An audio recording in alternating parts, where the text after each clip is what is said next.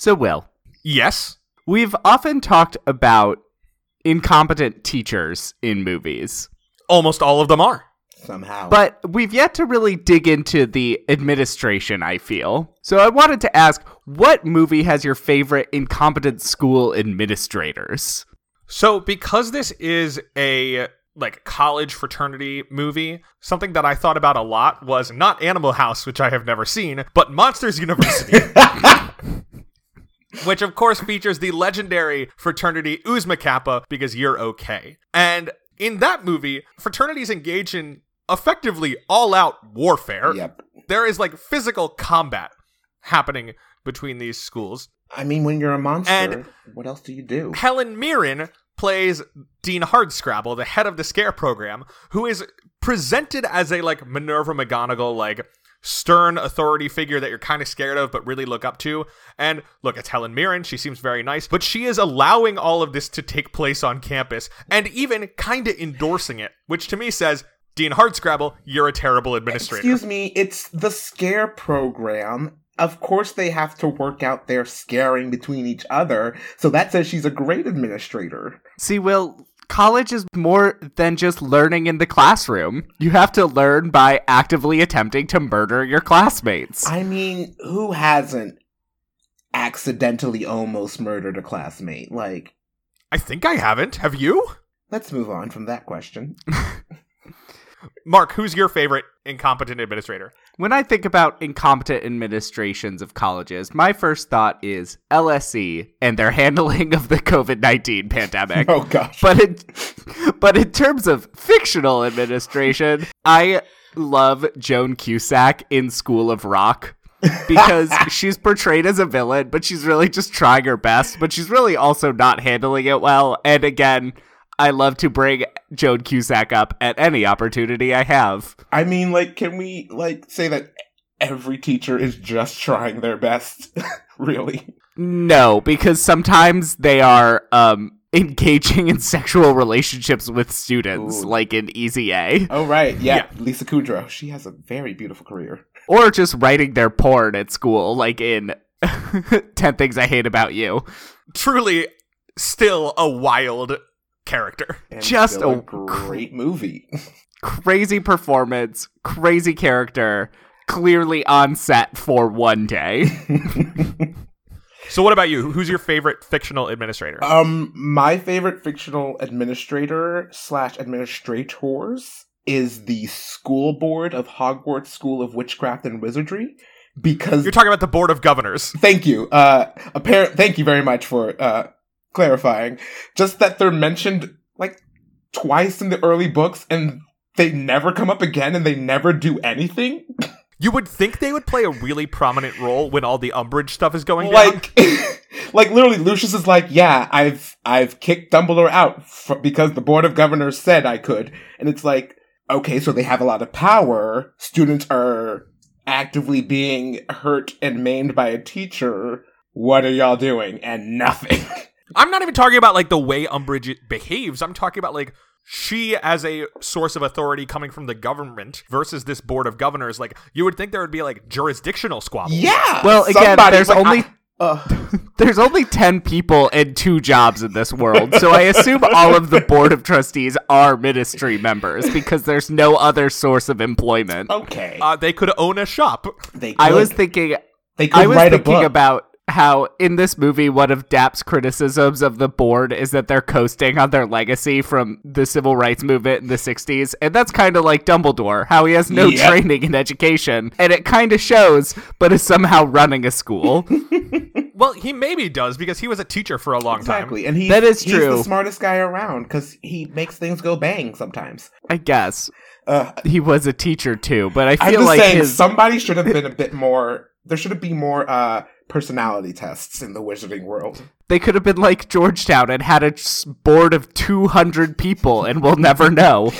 It's hey, do you have tendencies towards megalomania? It's a good question to ask on the tests. Have you ever scrolled through the board of Georgetown? The Wikipedia page is long. Yeah. I get too many requests from saying, hey, cut that name out, I guess. But hey, want to be on the board? no. They are not asking you to be on the board of directors. They're asking you to like be on your class council And board. I'm just, it's either way. I'm like, no. You got enough of my time. It's It is time to move on. Are you paying me? I already don't make enough money from the degree you gave me. Anyway, should we start talking about school days? Now that we're just complaining about our educational experiences? Yeah, why don't we do it? I think we'll have a lot of different things to talk about. Some serious stuff, some fascinating stuff. This is going to be a good one. All right, welcome to We Love the Love, a Hollywood romance podcast. I'm Mark and I'm gay. And I'm Will and I'm a ginger. This is an investigative podcast committed to examining one of the most important, unimportant questions of our day. Does Hollywood romance actually make any sense? And are these people actually dateable or even likable? It doesn't matter if the romance is a main plot or a one-scene flirtation. We'll dig into it, see how believable it is. And this week, we are looking at legendary director Spike Lee's sophomore feature, School Daze, based on his own experiences at Morehouse College. And we're joined for this discussion by our good friend, Josh. Hello, that's me. It's been almost a year since we had you on the show. Wow, I'm glad I have a mic now because this is so much easier. Like, Yes. I can be here all the time now. The pandemic has really played weird games with our ability to schedule guests, but it's good to have you back, It's great to especially be here. for our first time talking Spike Lee. Exactly. Great director, great man. He put a lot into this movie. Can't wait to dig into it. Okay, before we start talking about the movie, I have a question that is kind of vaguely related. That's What kind. argument could a school provide for not divesting in apartheid South Africa? Like, what is the other side of the argument? I don't really get it. I guess just money? But seriously. That's kind of what they were mean, saying. that was yeah. The argument was effectively money, or it's more complicated than just simply saying we're doing it. And this is a battle that's depicted in this movie of divesting from South Africa during the final years of apartheid that took place on college campuses all over the United States in the 1980s. And I guess that's the thing, like, even today, like, students are still pushing their colleges to kind of divest from corporations and firms that are not treating their workers properly, that are not paying living wages, that may use overseas slave labor. Like, I guess this is just the protest of the day when now college students are like, oh, now we're protesting about this. And so there's always some corporation somewhere behind that's like, hey, we'll give you money if you don't talk. Well, I think it's much more complicated. Definitely, obviously. I mean, it's a question, too, of supply chains in an increasing global...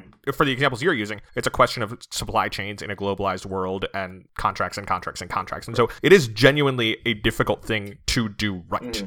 Whereas what we're seeing here is a movie where Spike Lee is trying to use those very real and present debates over divestment from South Africa to talk about the ways that students are and are not paying attention to what he feels is important in the world at that time. This is a movie about where people's focus ought to be. Right. And I get that. I was just watching this. In my mind, I was kind of just like, I can't imagine justifying this one in particular.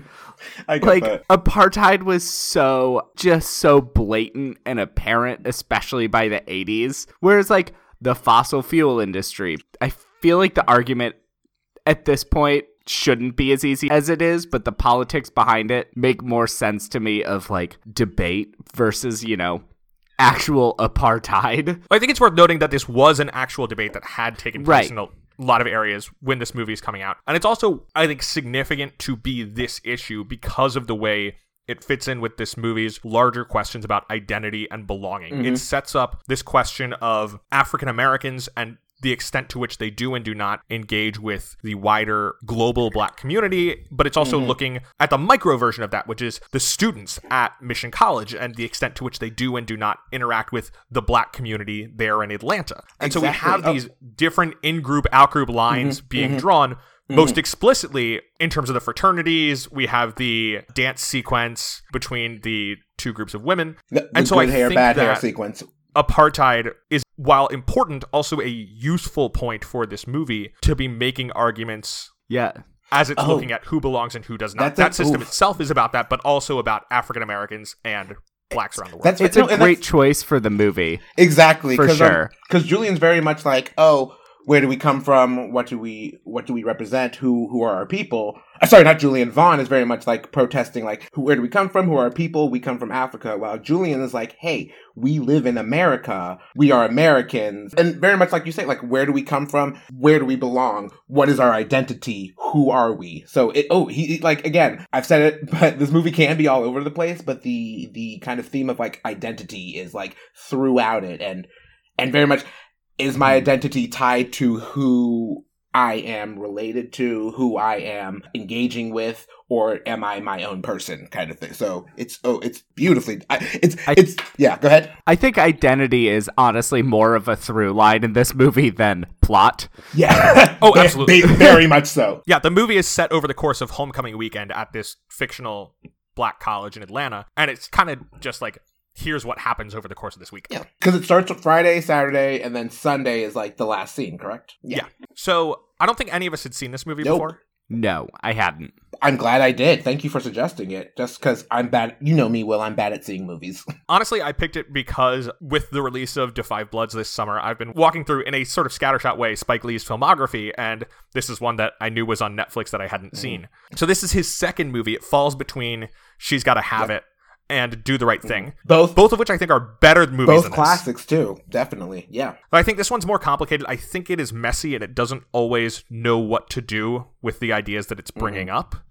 I mean, but like, think of yourself back in college, really. Weren't you kind of messy and not even sure what to do with the ideas you were bringing up in your own head sometimes? Yeah, but I didn't make a movie about exactly. it. So it's like, you can understand kind of what it's about. I don't need the characters to necessarily have the fully formed thoughts. I do need the movie to have them. That's the thing. The movie never really like ties up any super loose ends, really. Like, there's like a couple of like, I'm good with you, I'm bad with you, but most of it is like, this was one weekend, 3 days, really, basically. What's next? Right, and I think one of the strengths of Spike Lee as a director and as a writer is his unwillingness to find the easy solution to tie things up. I think the ending of Do the Right Thing is a great example of that, where Spike and Danny Aiello do not come to a like happy-go-lucky understanding after the destruction of the pizza shop. But I did come out of this movie feeling like we needed a little more resolution, particularly with what happens with Julian, Jane, and Half Pint. I agree. Definitely, I agree. Because I think that is a pretty dramatic way to wrap things up. And I think that Dap, Lawrence Fishburne, who is very much the movie's moral center, tells us that we are supposed to view this as reprehensible, but I don't know that we get it to the extent that we probably should, because that final cry of wake up in particular isn't really about that so much as it's about all of this. Exactly. Spike Lee saying, hey, wait a minute, we've got to stop focusing on this stuff that doesn't matter. We've got to wake up to the bigger issues, the global issues. And so it feels like Half Pint's quest to end his virginity is more an example of the things from which we are supposed to wake up than something that gets interrogated in its own right. And I agree, because basically Vaughn is basically like my feud with Julian, Half Pints wanting to be part of the Gammas, all of this. Are we thinking too micro? Like, this is like, wake up. This is, what are we doing? Why are we fighting like this? This means nothing, basically. So, no, I definitely agree. But like you said, like, it's like, hey, the message was like, wake up from the petty squabbles, but did this movie give us a resolution to those petty squabbles? And it did not. You're right. So there's a lot of stuff that I like in it, but it's a movie that I found frustrating just because that I know Spike Lee can do so much better. And I think the movies that precede and succeed this do it so much and like you said, like, it's the points of, is this a good movie or does it just make good points, kind of thing. So as a movie, maybe not, but as the content, what it says, sure, good things to think about and great things to always keep on your radar. I think it's got a lot of good pieces. Exactly. I will say, watching a bunch of Spike Lee movies over the summer is a heck of a way to spend a summer, because even when he doesn't succeed, he's always shooting for something, and that's what's exciting about him. Yep. I agree. He's like, you might not get what I said, but you're going to get something. Also, again, him putting himself in his own movies, I'm just like, come on, Clint Eastwood, please. Well, he does it several times. Of course, he's the lead of Do the Right Thing. He's very funny, and She's Gotta Have It. I'm just going to say, let's just say it. Tyler Perry, Lin-Manuel Miranda, Clint Eastwood, Spike Lee. Stop putting yourselves in your own movies. Well, Spike did, like, 25 years ago. I'm just making sure he remembers. Stop. So Like we said, this is his second movie. It was originally supposed to be the second part of a 3-picture deal with Island Pictures, who had produced She's Gotta Have It, but they dropped out because they felt like it was too expensive. So he moved the movie to Columbia Pictures. This movie was made for $6.5 million. It's not dirt cheap. But it made $14 million, right? Like, or so. Right, yeah. It more than made back its budget. It's enough of a success that he's able to get Universal to finance Do the Right Thing. He just keeps like moving up step by step. That said, like part of the reason for the expense is because he's, it's all location shooting. They shot it on the campuses of Morehouse, Spelman, Atlanta Clark, and Morris Brown, the 4 historically black colleges in Atlanta. They wound up having to finish all of it at Morris Brown because the other 3 were concerned that the movie might wind up with a negative portrayal of black colleges and universities. I remember seeing that too, yeah. And I mean, like, I know I put in my notes when I was watching the movie, just about like, and like, I think the one administrator was saying, hey, yes, we're black, but we have to do what we have to get the money we need to. He was saying the yeshivas, all the other colleges that kind of, the Mormons, all the other colleges that kind of have their historical backgrounds, they have their organizations that will provide them funding. What do black people have? What do our HBCUs, our historically black colleges have? And it was kind of it was a valid question. Even the past few years, there have been questions about Howard and their funding. Like, can we continue to finance financial aid for students who can't afford college? And it's the question of what do we need to do to make sure we can keep moving, keep doing what we're doing. And it's kind of like, what do you throw away to make sure you keep what you have, kind of thing. Yeah, so it was, oh goodness. Yeah, go ahead, Mark. Well, for Howard now, they got $40 million from Jeff Bezos' ex-wife out of the blue, so that definitely helped. I'm sure that right, but like that's a thing that helps out schools like Howard, but for many of these smaller schools, those challenges are even more significant. Exactly. I know. I just saw that headline and I was like, okay. I haven't even seen it. It's like, thank you, I think. It's the largest donation they've received in their history, and it came from Jeff Bezos' ex-wife, who is dumping her money a lot faster than he is. Yeah, she's doing good work. Hey, go ahead, girl. Like, okay, we won't question it. Thank you. Is she the billionaire that earned her money the most ethical way by stealing it from another billionaire? What was it? John Ralphio, Parks and Rec. I earned my money the old-fashioned way. I got run over by a Lexus. All right, so let's talk a little bit about maybe the cast of this movie. Don't even get me started on the cast. All right. Okay, please get me started on the cast because it's a star-studded cast. All right, we just need to say it before we get too deep into things.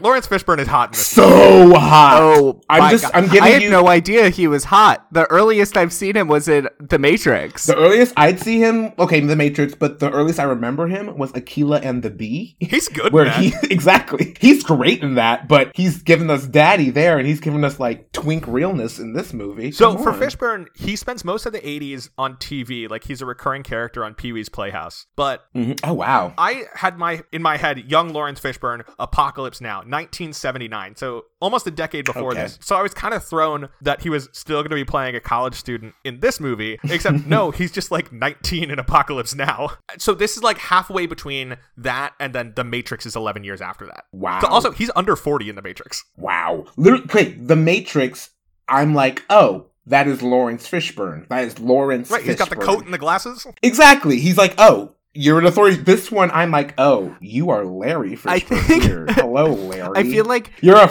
boy who's gonna ghost me and then text me 3 weeks later like, what's up? And I'm gonna fall for you all over I feel like again. Lawrence Fishburne in The Matrix, he hasn't changed much since. Like, that's just like, he hit Lawrence Fishburne and he has continued along that path. But in this movie, I was shocked at how much he could get it. Oh, as it was zooming in on him in that first scene at the protest, I'm like, Lawrence? Mr. Oh, Fishburne? No, that's Larry. Oh, God. I was like, oh, no. I think, oh, yep, you could have it. Thank you, Mr. Fishburne. Oh, sorry, Larry. Mr. Fishburne is your father, who you're gonna be. Ugh. So we've got Lawrence Fishburne as our lead. Just as a spoiler, we all know who I would date in this movie. It's not a bad choice. Then, of course, as his rival, we have Julian, played by Giancarlo Esposito, in a breakout role for him a year before he plays a central role in Do the Right Thing. Literally, again, like we can continue, like, star-studded names. The thing that really hit me was that Samuel L. Jackson was not billed as a top billed name. I mean, again, like, this is early in his career, and like much of this cast, he also appears the next year in Do the Right Thing. And in that one, he is just credited as Sam Jackson. I mean, he is a guy who is doing acting work, but he's often in relatively minor roles. He's pretty well featured as the radio host in Do the Right Thing. And his big breakout is not till 94 with Pulp Fiction. Wow. It's so funny watching these old movies and being like, is that you? It is you. Oh, weird. I mean, this is one of those movies where... I say old, what, the 80s? We talked about this with Love and Basketball, but so often with these movies with predominantly, or in this case, an entirely black cast, you find yourself thinking, or at least I find myself thinking, like, wow, this cast is really stacked. But that also kind of makes sense when you think about how few roles there are, especially in the 1980s, for black actors, especially roles like this that are not stereotypes. It makes sense that a lot of these people who, if they were white, would wind up carrying, like, crappy action movies or whatever, wind up as B, C, and D level characters in something like this. And like literally in my notes, I made a list of like the people I recognized, and I like split them up by like top billed these days versus how many of them were in the cast of A Different World. Exactly. / how many like maybe just black people will notice just because they've been in so many roles. Like, okay, we have Lawrence Fishburne, Giancarlo Esposito, Samuel L. Jackson, Spike Lee. Know them off the top of your head, but then was it Darryl Bell, Jasmine Guy, Kadeem Hardison, all of them main cast characters in A Different World, and like literally seeing Jasmine Guy and Kadeem Hardison and even Darryl Bell so low down on like a Wikipedia page was a shock for me because I was like, I grew up on A Different World and they were main characters and they are like main like actors in my head. Cut to Tisha Campbell, amazing actress. Like literally like all these people are like huge 90s into the 2000s black actors who, if you ask anybody my age, slightly old, even my sister who's like about 35 now, she'd be like, oh yeah, I loved him back then and I can tell you what he's doing right now. This one's gonna be fun for y'all. Cassie Davis. There's a scene where when he's at the sorority house and they're yelling at him out the window. Sorry, who are we talking about? Her name is Cassie Davis. Her name is Paula in the movie. I saw her and I was like, oh my God, I can't believe you're in this. She's probably the second person who's been in the most Madea movies other than Tyler Perry. I saw her and I was instantly like, oh, I can't believe you're in this because she has been in so many Madea movies and plays. Cassie Davis, Cassandra Davis, I think she's billed as in this movie. But it's literally, I was just like, oh my God, I can't believe even you are in this. Like, literally just seeing faces that I recognize from, like, just movies that most black people will be like, oh yeah, I remember that one. But then other people are like, I haven't heard of that one. What's that one? I'm like, check out Madea. You'll like it. It's sweet. And we've even got people in minor roles. Cassie Lemons appears as a member of the sororities. We have Ossie Davis in two scenes as the football coach. Oh, I made notes about his whole speech as the football coach just because I'm like, he's giving a sermon and this is not. Look, it's Ossie Davis. I mean, you got him. Have him do it. Use him. Like, if he does it good, do it. I thought I kind of recognized Jane, and I realized what I know her from is because she is Crystal in Little Shop of Horrors. Yep, she is. Little Shop That was her of first Horrors, appearance. This is her second screen appearance. And then she was the main character Gina in Malcolm, starring Martin Lawrence. Martin, not Malcolm. Martin, starring Martin Lawrence with Tisha Campbell as his wife Gina. And then in the 2000s, she was the wife of one of the Wayans brothers. Oh, I can't remember which one. I want to say Marlon as his wife in the 5-6 season show My Wife and Kids. Again, yeah, sure. Main character. Again, just faces that you're just turning on Saturday TV and you're like, oh, there you are. And to then go back to watch this 88 movie, is it and be like, oh, this is where you started? Dang, look at you. You're so young and tiny. So yeah, definitely. It's faces that you recognize. Now, you brought up A Different World, which I think we should acknowledge. That's the spin-off of The Cosby Show. Yep. About their second oldest daughter going to college. Denise. Yep. Right. So, Lisa like Bonet. you said, there are several people in this movie who are in the main cast of that. A bunch of other people in this movie appear as guest stars over the course of the run. That show was in the midst of its first season when School Days came out. Wow. Somewhat controversially, because Spike Lee claims to this day that Bill Cosby ripped him off because School Days shot before A Different World came out. and they had the same casting director, Yep. Okay. which makes sense. Yep, why that also wouldn't would you? explain why so many of the same people are in both. But Spike Lee claims that Bill Cosby ripped him off, Yeah. I mean, and that Hillman College is really Mission College. I can see. I'm not gonna okay. I can see it, but there are a lot more Hillman College sweatshirts than there are Mission College sweatshirts. So Yeah, because A Different World ran on network for like 5 years. I know, and it was so good. Ugh. I also do want to mention that the song "Debut" was played in this, which is a DC Go-Go song. I remember that. That was so good. I was so excited about that. And in part thanks to this movie, it hit number 1 on the Billboard R&B chart. I love it.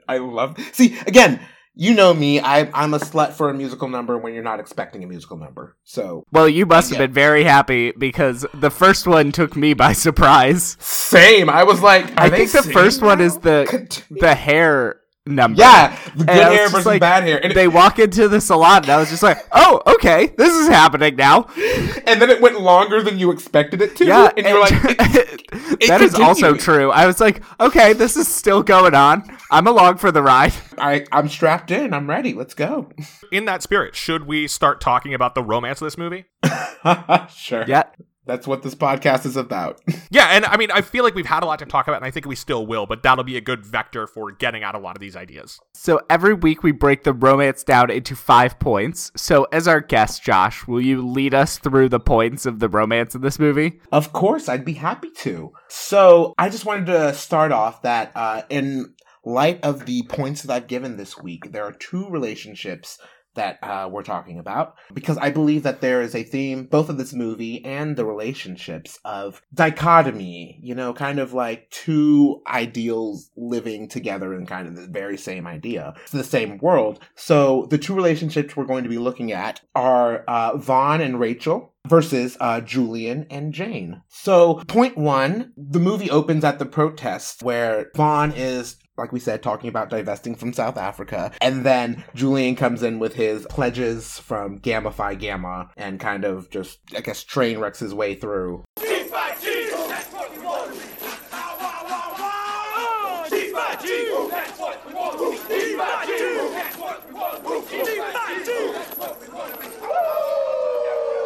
Right, he is in part doing his horrible fraternity duty of humiliating these pledges and also using them to disrupt this protest. Exactly, like purposefully doing that. So for this first point, the thing that I was asking myself was like, where are their love interests at the time? So obviously, Jane was right there with Julian with her hand on the leash of the pledges, like, I'm here with my man, very much so. While Vaughn was kind of giving his protest, Rachel was like off in the quad, a bit away. She walked up, like, I just got out of class, something, like, I'm here, but I'm not kind of intruding on your space, kind of thing. So at the one thing, it's like, oh, so Jane is with Julian, but Rachel's not going to be with Vaughn. But for me, it felt very much like Vaughn and Rachel were 2 separate entities who were like, we're coming together with our own interests and our own ideals, and we're going to make a relationship. While Julian and Jane it felt kind of codependent, even in that first scene where it was like,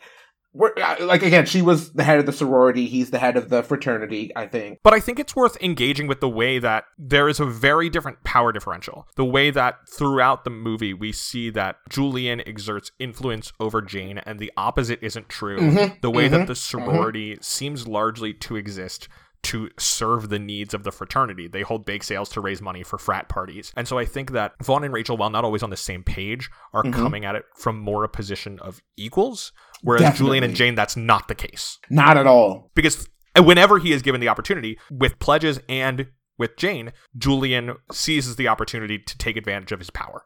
Exactly. And it's even clear in the sorority meeting where they're planning like a party with the Gamma Phi Gammas and the Gamma Rays.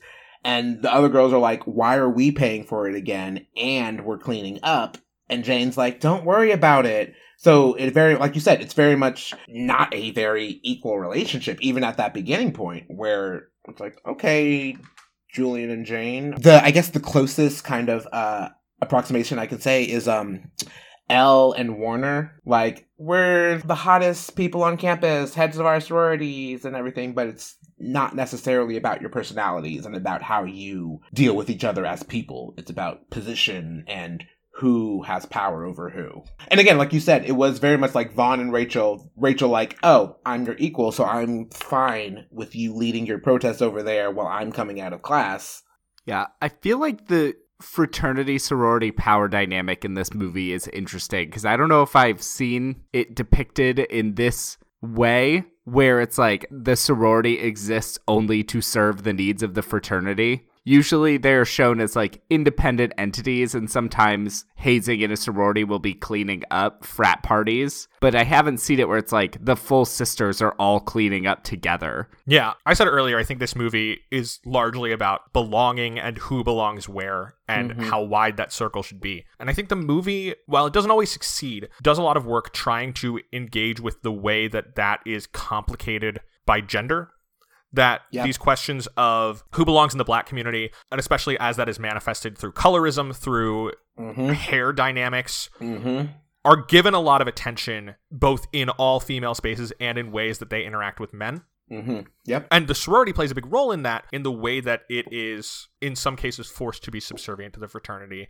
And we have this ultimate example with Jane and Julian at the end of the movie. Oof. And I think that's all interesting. I think that, like, you know, Rachel's comment, for example, that she thinks Vaughn might only be dating with her because she's one of the darkest girls on campus is really interesting. I think that, like I talked about, I said, I think this movie has some interesting ideas, but doesn't quite work for me. Exactly. I think that it engages with these questions of gender in a lot of different ways, but because we don't have any female focal characters, the final word on them is always voiced by a man. Exactly. And there's a lot of, again, like you said, there's a lot of questions that aren't really addressed, or they don't come to a, I guess, not even satisfying conclusion. You just are like, that's not an answer that's cogent, that's even coherent, that's not a final answer on the question. But then you can take that as the question is ongoing, so you have to keep asking yourself. You have to keep saying, like you said, am I only dating this woman because she's the darkest woman on campus? Am I dating her because she gives clout to my ideals? And I guess, it's a question that I'm sure Rachel struggled with a lot, and that Vaughn had to be like, I have to show her that I like her for her, not just because she's an accessory to my ideals, versus Julian, who's like, yeah, Jane's an accessory, and when I'm done, y'all can have her, basically. Great questions, and always just that struggling, like I said, that dichotomy of like, what are these two relationships looking like? What are they struggling with? And how does that inform how they interact with each other? I mentioned back in the spring that I've been watching through all of Steven Spielberg in order. And one of the things that I've been finding is that even the movies that I think are largely failures often have aspects that are executed much more effectively in superior movies. The way that like Amistad doesn't really work, but it has the bones of Lincoln in it. And I feel like this movie, a lot of its ideas that feel unsatisfyingly resolved here are explored much more effectively in Do the Right Thing. But unfortunately, that's a movie where, with the exception of Rosie Perez, who's kind of on the periphery, there's not a lot of space given to women. Here we have them a lot, but I just want to hear from them more. And that's a good point, Will, just mostly because that moves on to the second point, the good hair versus bad hair. Don't you wish you had hair like this? Then the boys would give you a kiss. Talk about nothing but bliss. Then you're gonna see what you missed. If a fly should land on your head, then I'm sure he'd break all his legs. Cause you got so much grease up there. Dear, is that a weave that you wear? You got the rivalry between the women as an extension of their relationships with the man, mostly because, like you said, there are those deep-seated roots of colorism versus what does it mean to be black? What does it mean if I keep my hair kinky versus if I straighten my hair? But it very much does feel like Rachel and Jane, they're kind of, oh, I'm looking you down and we're fighting now, is an extension of their relationships with both Vaughn and Julian. Even in their own spaces when the women are facing each other down, it is a question of like, why are we fighting? Because there's no other real moment where Jane and Rachel kind of come head to head other than this moment where it's like, okay, y'all have just left your man, and now it's like, oh, this is the other side of the coin where we're fighting the same battle and keeping the same battle lines for them. So do we want to talk about this dance number in the beauty salon? I loved it.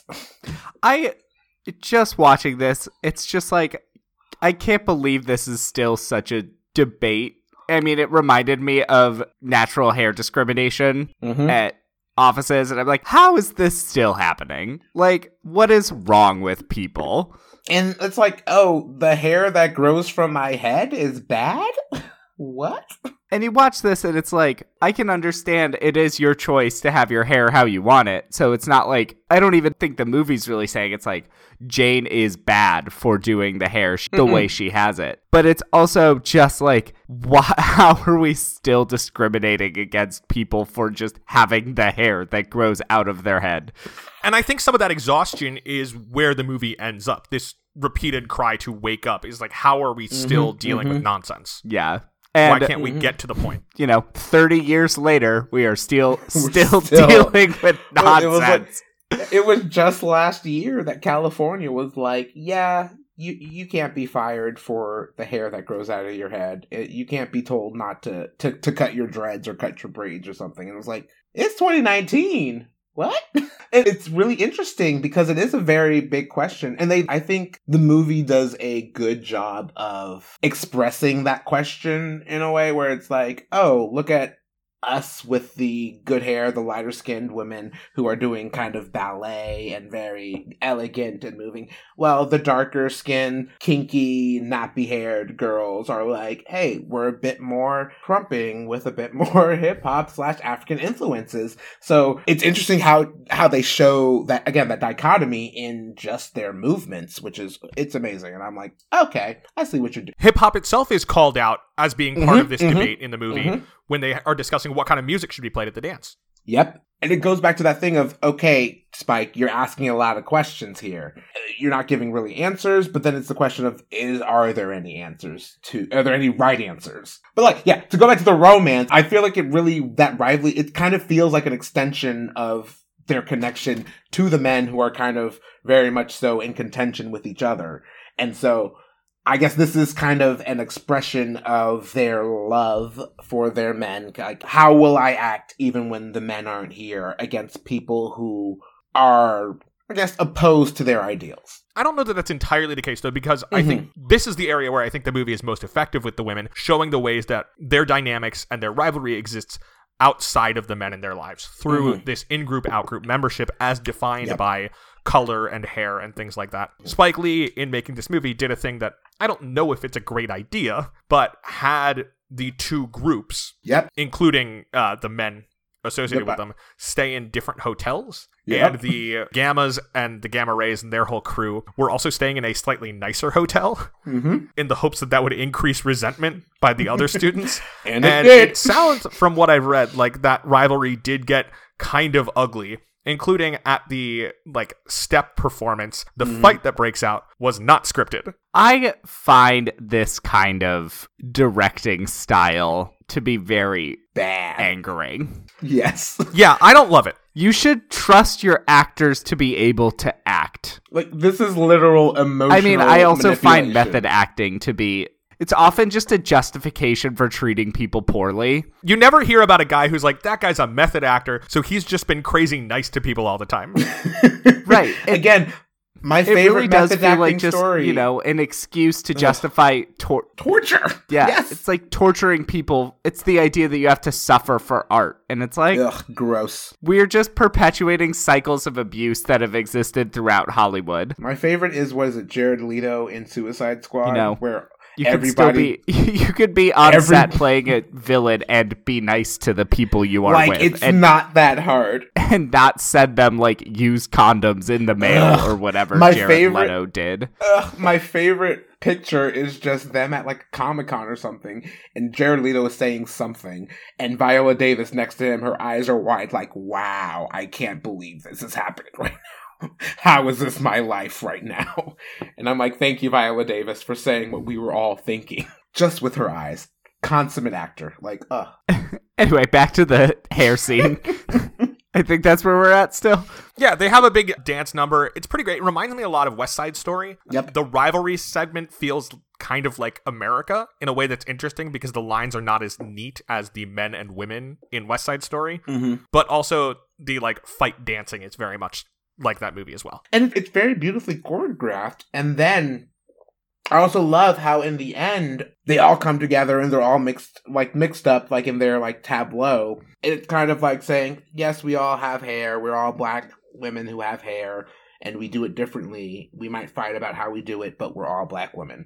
And so even though like once we come out of the dance sequence, there's not really that camaraderie between Rachel and Jane. It is an interesting point that's being made that like, even in just that, like, really tableau, like, hey, yeah, we all have hair, we fight about the right way to do it, but in the end, we're the same kind of thing. So it was an interesting point to make so early in the movie, I think, and then kind of not really go back to until the end. Right, the idea with the wake-up idea that these Exactly. rivalries are all a waste of our energy. Exactly. So does that take us to point number 3? I think so, actually. So point number 3 is sex.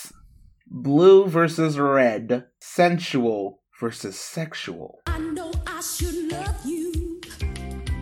You're always feeding me love. Always feeding me love. Now I'm staying home waiting. Ain't nothing on TV. On the TV. I don't want your prized possession. I want you here with me. I wanna let So, okay, it's because Jane comes to Vaughn's room, or Vaughn goes to Jane's room, and they do it. But Rachel. Sorry, thank you. I was scared I said Julian and Vaughn. I was like, the gay.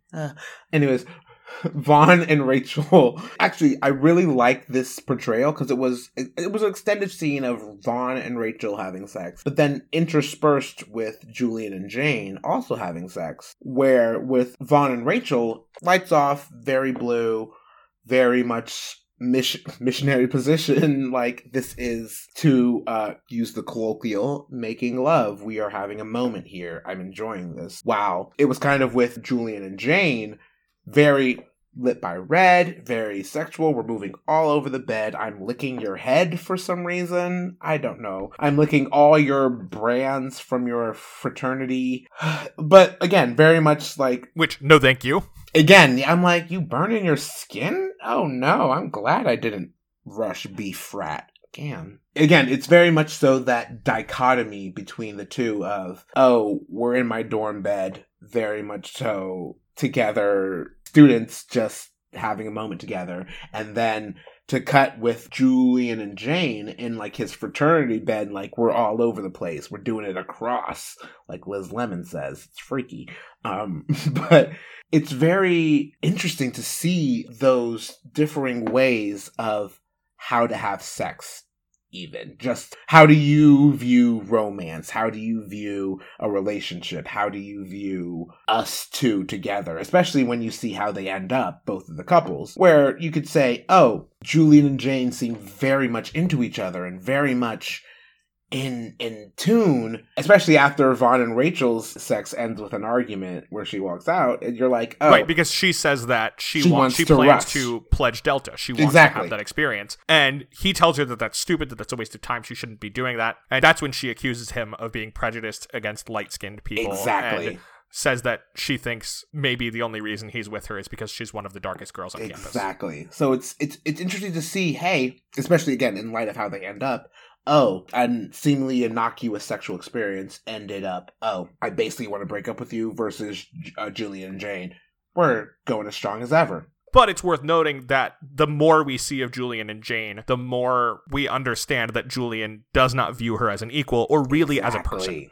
Exactly. So at this point in the movie, I was like, okay. Yeah, I think the treatment of Jane by Julian is probably like the most upsetting part of this movie. Absolutely. But it is still interesting to like contrast it to Vaughn and Rachel, where basically there are no, and we'll probably get into this, but there are no good or happy relationships. Honestly, even friendships. There's like no relationship between two people that is just like good, which I find interesting. Yeah, the closest thing to that we see is the relationship between Vaughn and Half Pint, who are cousins, and they don't agree, but Vaughn does try to look out for him and help him along. You know, Vaughn goes up to Julian and says like, hey, I know we don't agree, but like, don't stop my cousin from being able to pledge. But then at the end of the movie, after Half Pint is guilty of this horrible act with Jane, he must be drunk, right? tears into him. Yeah, He should. Yeah, Yeah. Like Half Point has got to be drunk because I was just a scene where he was like, "I don't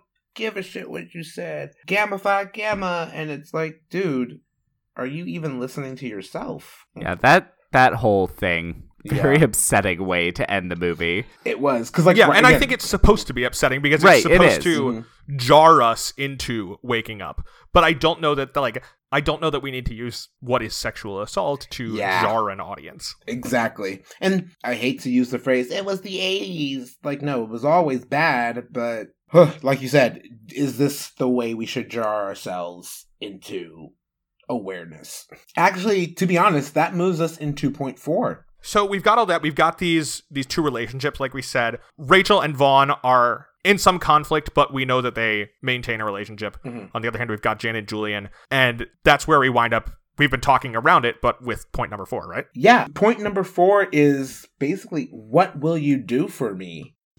Wait a minute. You gave it up to Half Pint? Yeah. You gave it up? How could you do this, Jane? You told How me. could you do this? You boning my own frat brother? No, I didn't tell you that. The hell I told you that? Jane, I thought you loved me. I do love you. No, you don't love me. I No. do. You love what I stand for. You love Gamma Phi Gamma. Julian asked Jane, do you really love me? If you love me, you'll do this. And it's very, very emotionally manipulative. Oh my goodness, I hated that scene.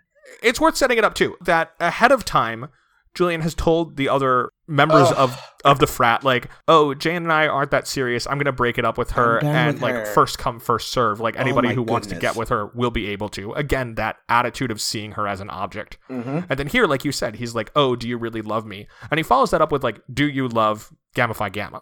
Yeah. And so he's saying, if you care about this stuff, you will. We're Do told, this. You have will. sex with Half Pint because Julian says you can't be in the frat if you're a virgin.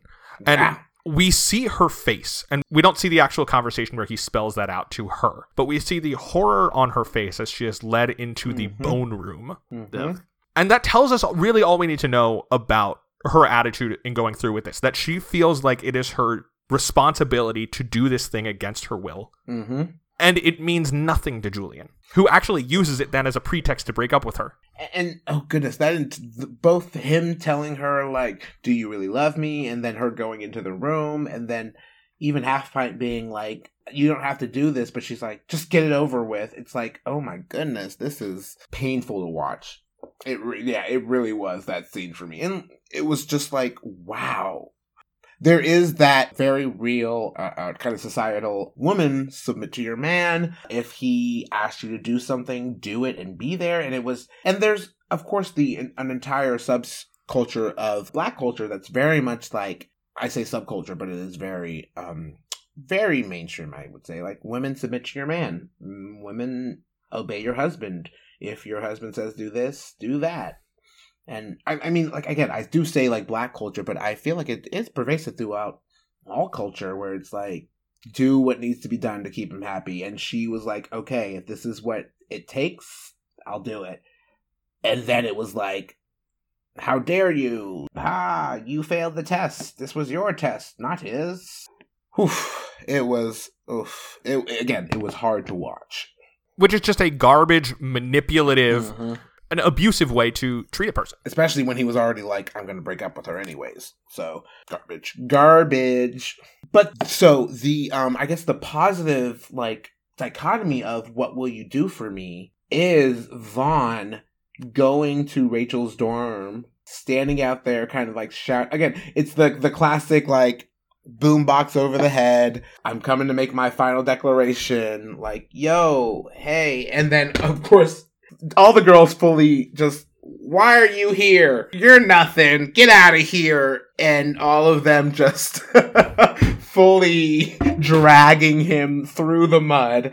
And the question is, what will he do for Rachel? He'll stand there and take it while they throw water on him, while they yell at him, while they call him names. And he kind of says it, which I'm like, if I didn't really want this, why would I be here taking this? And I was like, okay, Larry Fishburne. So what will you do for me? He's like, I will stand here and take the abuse that I rightly deserve because I try to push my ideals on you. Because I said, please don't. He didn't say please. He said, don't pledge. And she was like, so You're gonna fight me on this? And we know that they are together that night because when Half Pint shows up, she is asleep in the room. Also, we know they're together that night because she undresses Larry Fishburne, and we're like, okay, Lawrence, we didn't know you looked like this. Okay. I'm just saying, for all us gays out there, we were like, Lawrence, I know I met you in Aquila and the Bee, but hey. And I think that brings us to our fifth and final point. Half Pint shows up at Vaughn's dorm saying like, hey, I'm not a virgin anymore. We know Rachel is asleep in there. And that's when then Vaughn chews Half Pint out for having engaged in this horrible behavior where he had sex with Jane against her will. I mean, it's clear that she did not consent fully to what goes down. And that's what inspires Vaughn to just leave and to his like, wake up from all of this final repeated cry. And like again, the end result, it's like I put in my notes who's together and who is heartbroken, but it very much is like, hey, yes, Rachel and Vaughn were able to come together over their differences and be like, hey, he said like, hey, I don't mind if you pledge. That's your business. I have my own issues about the Greeks, but I can't stop you from being who you are. And I like you for who you are. Versus, like you said, Julian and Jane coming off of this horrible assault where like you said, she clearly did not consent. Even if she said, just get it over with, it was like, I'm doing this for, oh goodness, I'm doing this for him. And then Julian is like, you did it? I can't believe you did it. And she's like, you told me to. I thought I was doing what it would take for us to be together. Oof, goodness, just a very, very heartbreaking situation. It's hard to say, like, to make the fifth point end results when you're just like, oof, this poor girl. Like, she did not deserve that. She deserved a very just normal college experience with a normal boyfriend who did not push her into these things. So, oof. All right. So I think that's about it for this movie. Any last points? So. That's the movie. No. Yeah, that's Wake up. the movie. Again, good movie. Wake up. Watch it if you... And dig more into Spike Lee. Do the Right Thing is free on Peacock right now. You and Peacock. I'm not enamored with Peacock, but I am enamored with Do the Right Thing. The sad thing is how quickly I'm getting used to the name Peacock. Same. Hey, I was watching Columbo the other day, so I'm not mad at Peacock. All right. I'm just saying, But before Peacock came out, the last time I saw Peacock was in the 7th Harry Potter book where Lucius Malfoy had what? Albino peacocks. Oh, sounds like you've never been to a bar in Florida. The one that we used to go to after school just had peacocks hanging out. I genuinely have never been to a bar in Florida. That is a fact of my life. all right, but back to school days. Do you guys find these romances believable? TBH, yes. Like, college students being stupid and paying more attention to their hormones than their actual feelings, yes. Yeah, I don't know that I'm like a full 10 out of 10. Yeah. But, like, unfortunately, like, we see on the Vaughn side of thing, like, miscommunication and I think believable college behavior. And on the Julian side, we see horribly abusive and manipulative behavior, which is also not unbelievable, unfortunately. Exactly. Not outside the realm of especially college relationships where it's so like, we always rate the believability of a romance on a 10-point scale where 0 means we don't believe any of it and 10 means we believe all of it. Mark, I'm curious where you're feeling right now. I definitely on the higher side. I'm probably leaning towards honestly a 8 or a 9. Oof, nice. Yeah, that feels right to me. So I was going for a 7 just because I've never had a college relationship, so I wasn't sure how believable, but I just felt believable. Do you guys think? Yeah, I think I'm gonna land probably at an 8. Yeah, on this one. leaning towards I an feel 8. that. So average it out, that's about an 8, I think. Do you guys find the romantic leads dateable in this movie? Well, I think we can all say Julian is not. As a sexual predator. Yeah, definitely no for Julian. Probably Vaughn. I think he's the kind of person who might be a little bit annoying to know. But he's certainly dateable. He comes around to be a good boyfriend at the end.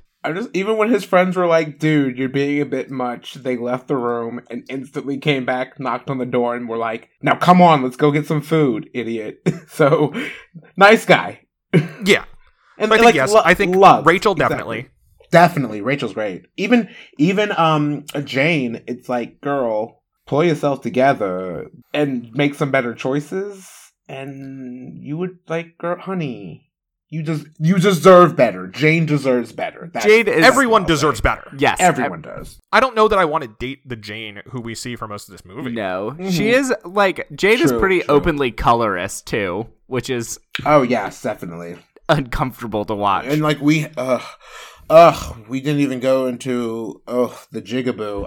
I'm gonna be the one to say it just because I feel like I'm the only one on this call who can say it. I was not going to. Thank you both for not. That's all. Like that's why I know you're good people. Y'all were like, we have enough sense not to. Well, thank you for setting that extraordinarily low bar of I know. not saying it's like old-timey racial slurs. It's on the floor and people still trip somehow. Oh my goodness. Anyway, thank y'all both. All right. Do we think that Rachel and Vaughn will stay together? I mean, it is a college relationship, so maybe. So it's a solid maybe.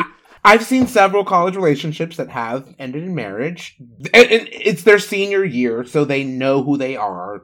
And they're like, okay, we still want to be together, even though we've been together since freshman year. So, yes? Question mark? We've only seen them for a weekend. We have, that's true. And it's a pretty I do have rough the sense weekend that Vaughn at that. is more confident in who he is as an activist, whereas Rachel seems like she is still searching for herself to a greater degree. That's true.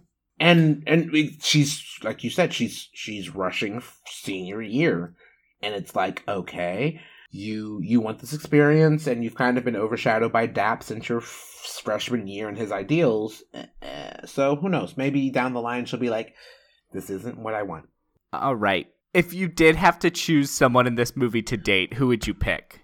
Larry Fishburne, only for the scene where she undresses him when he's wet. And you get that silhouette of him, and you're just like, oh my god, Lawrence? Is that you? I'm going to say Coach Odom, in part because Ossie Davis is always so great. True. I mean, the man is he's dead now, but was an absolute living legend. He was the MC of the March on Washington. He gave Malcolm X's eulogy. And on top of that, he's a really, really good actor, and I think he does great work in this movie. That was literally, he had that amazing speech. Actually, I did write down a point from his speech that I wish I'd brought up, but he said, God told Jonah that love and labor are inseparable. So even as we wrap up now, like, which couple was willing to put in the work to be like, hey, I will change, I will work with you towards your dreams, and which one was like, I don't love you enough to put in the work. So I did write that one down because I was like, that has to be a quote about love that we can use somewhere in this podcast. Love and labor are inseparable. Hey, Ossie Odom. I might have said that wrong. Probably. Well, Ossie Davis is the actor, and Coach Odom is the character. There we go. So you've merged them. I was close. Mark, who would you date? I'm leaning towards the woman who leans out the window to heckle Lawrence Fishburne. That is Cassie Davis. Because she is hilarious, and also I respect anyone who's willing to shush someone when it's late at night. That is very Mark energy. That's true. That Cassie Davis, who played Paula, that's apparently what School Days said her name was, even though it was never said. She's the one that's been in more Medea movies than perhaps Medea sometimes. All right, last question. Many of the films we have watched have been adapted into stage musicals. Should School Days, which is already kind of a musical, be adapted for Broadway? I think this could work on stage. And I think it has the musical numbers. It has similar connective tissue to a lot of musicals on stage, which is very little. Yeah, that statement is an accurate indictment of many musicals. Yeah. I think it could be good. And I think a lot of these issues are not talked about on Broadway at all. So it could be good to bring that conversation to a honestly pretty terrible place. So my first thought when all the girls were leaning out of the window to yell at Vaughn / Larry was the opening number of Legally Blonde where they're all leaning. Oh my god, you guys! I was So like, the energy I got this would was be sit down, great. you're rocking the boat. That would be a great musical scene of just like windows and different actors leaning out of them to yell at Vaughn. who is still played by Lawrence Fishburne, even at this watch it. age. I would.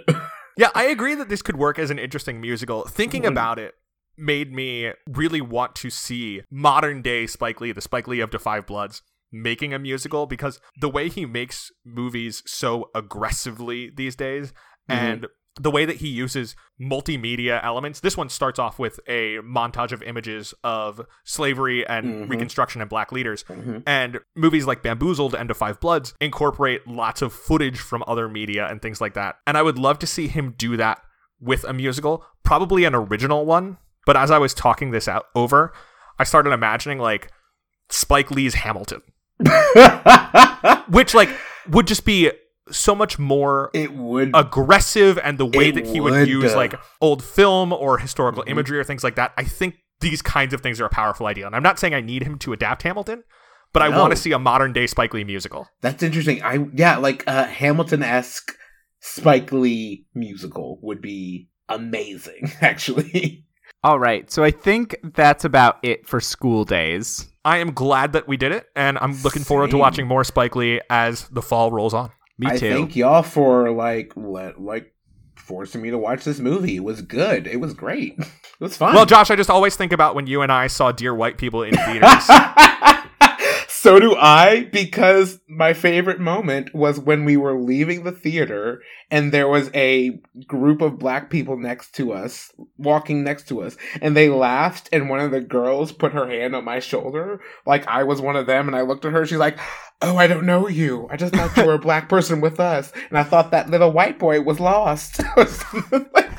But it was just, I was like, it's such fine. Y'all keep going. Classic horrifying moment when you realize that you are talking to someone that is not in your group. Exactly. Well, look, to be fair, it was a movie theater in Georgetown. The odds were that Josh was in their group. Like, let's be real. Like, they see black people, they're like, it's with us, right? And I was like, sorry, don't worry, this white boy's with me. It's fine. He's okay. That movie theater is a weird place. It's a liminal space, okay? One day I hope to return to it. Me too. Having been there to see a same. movie at 10:45 a.m. too, I have seen like all of that what that movie theater has to offer. I saw Colossal at 1 p.m. on a weekday there, and it was me and one other person, and I had like walked clean across DC, and I was like, "Do you mind if I take off my shoes?" And she was like, "Yeah, if you don't mind me texting through the whole movie." And I was like, "Deal." I think that's also where I saw Green Book and scrolled Twitter the whole time because there was no one else in the theater and I was bored. On the other end of the spectrum, that's where I saw Black Panther. So, Good movie. great movie. All right. Next week, we will be discussing a very different movie from this one, 1933's Gold Diggers of 1933. This is like the most Mark movie we've ever watched. Josh, you really should watch it. It's on HBO Max. It's a pre-code musical. Wait, are there gays in it? There are no gays in it, but there are the promised gold diggers in the year 1933. Fine, I'll make it work. The Actually, title this- really tells you all you need. This makes me think of Robin Thede in a Black Lady sketch show where she was like, "We are the first black gold diggers of the Negro League baseball teams." That TV show is perfect. It's amazing. Well, until next week, you can follow us on Facebook and Twitter at LoveTheLovePod, and you can email us questions or movie suggestions at lovethelovepod@gmail.com. Please make sure to rate, review, and subscribe. Reviews on Apple Podcasts probably help us the most. Last question, Josh. What's the best piece of dating advice you got from School Days? I mean, obviously, dress in a suit outside of your amour's apartment building and let their neighbors/friends drag you for filth until they come outside and say, "Come on in, let me make you naked." I mean, I think Josh really, you missed the best piece of dating advice, which you said earlier, which is love requires labor. Okay. I mean, if we're being real, sure. Mom. My dating advice, we did not discuss Bill Nunn, who I kept thinking of as Radio Raheem, which is his character in Do the Right Thing, but he plays Grady, who's on the football team. And at the Splash Jam dance, he goes up to a woman and says, "You know what I thought of when I saw you? Collard greens and cornbread." So I think if you're interested in someone, you should tell them what food they remind you of as a way of flirting. He did say that, and I was like, I think I just fell. Oh my God. Oh. Josh, have you watched Flavor of Love season 1 recently? Because that is have I ever? Because I've made a promise to myself to love myself. You haven't watched it, Josh? No. All right, we will be discussing this off air. But until next time, I'm gay. And I'm a ginger. And I'm black. So between the three of us, we know everything there is to know about romance. Bye. Bye.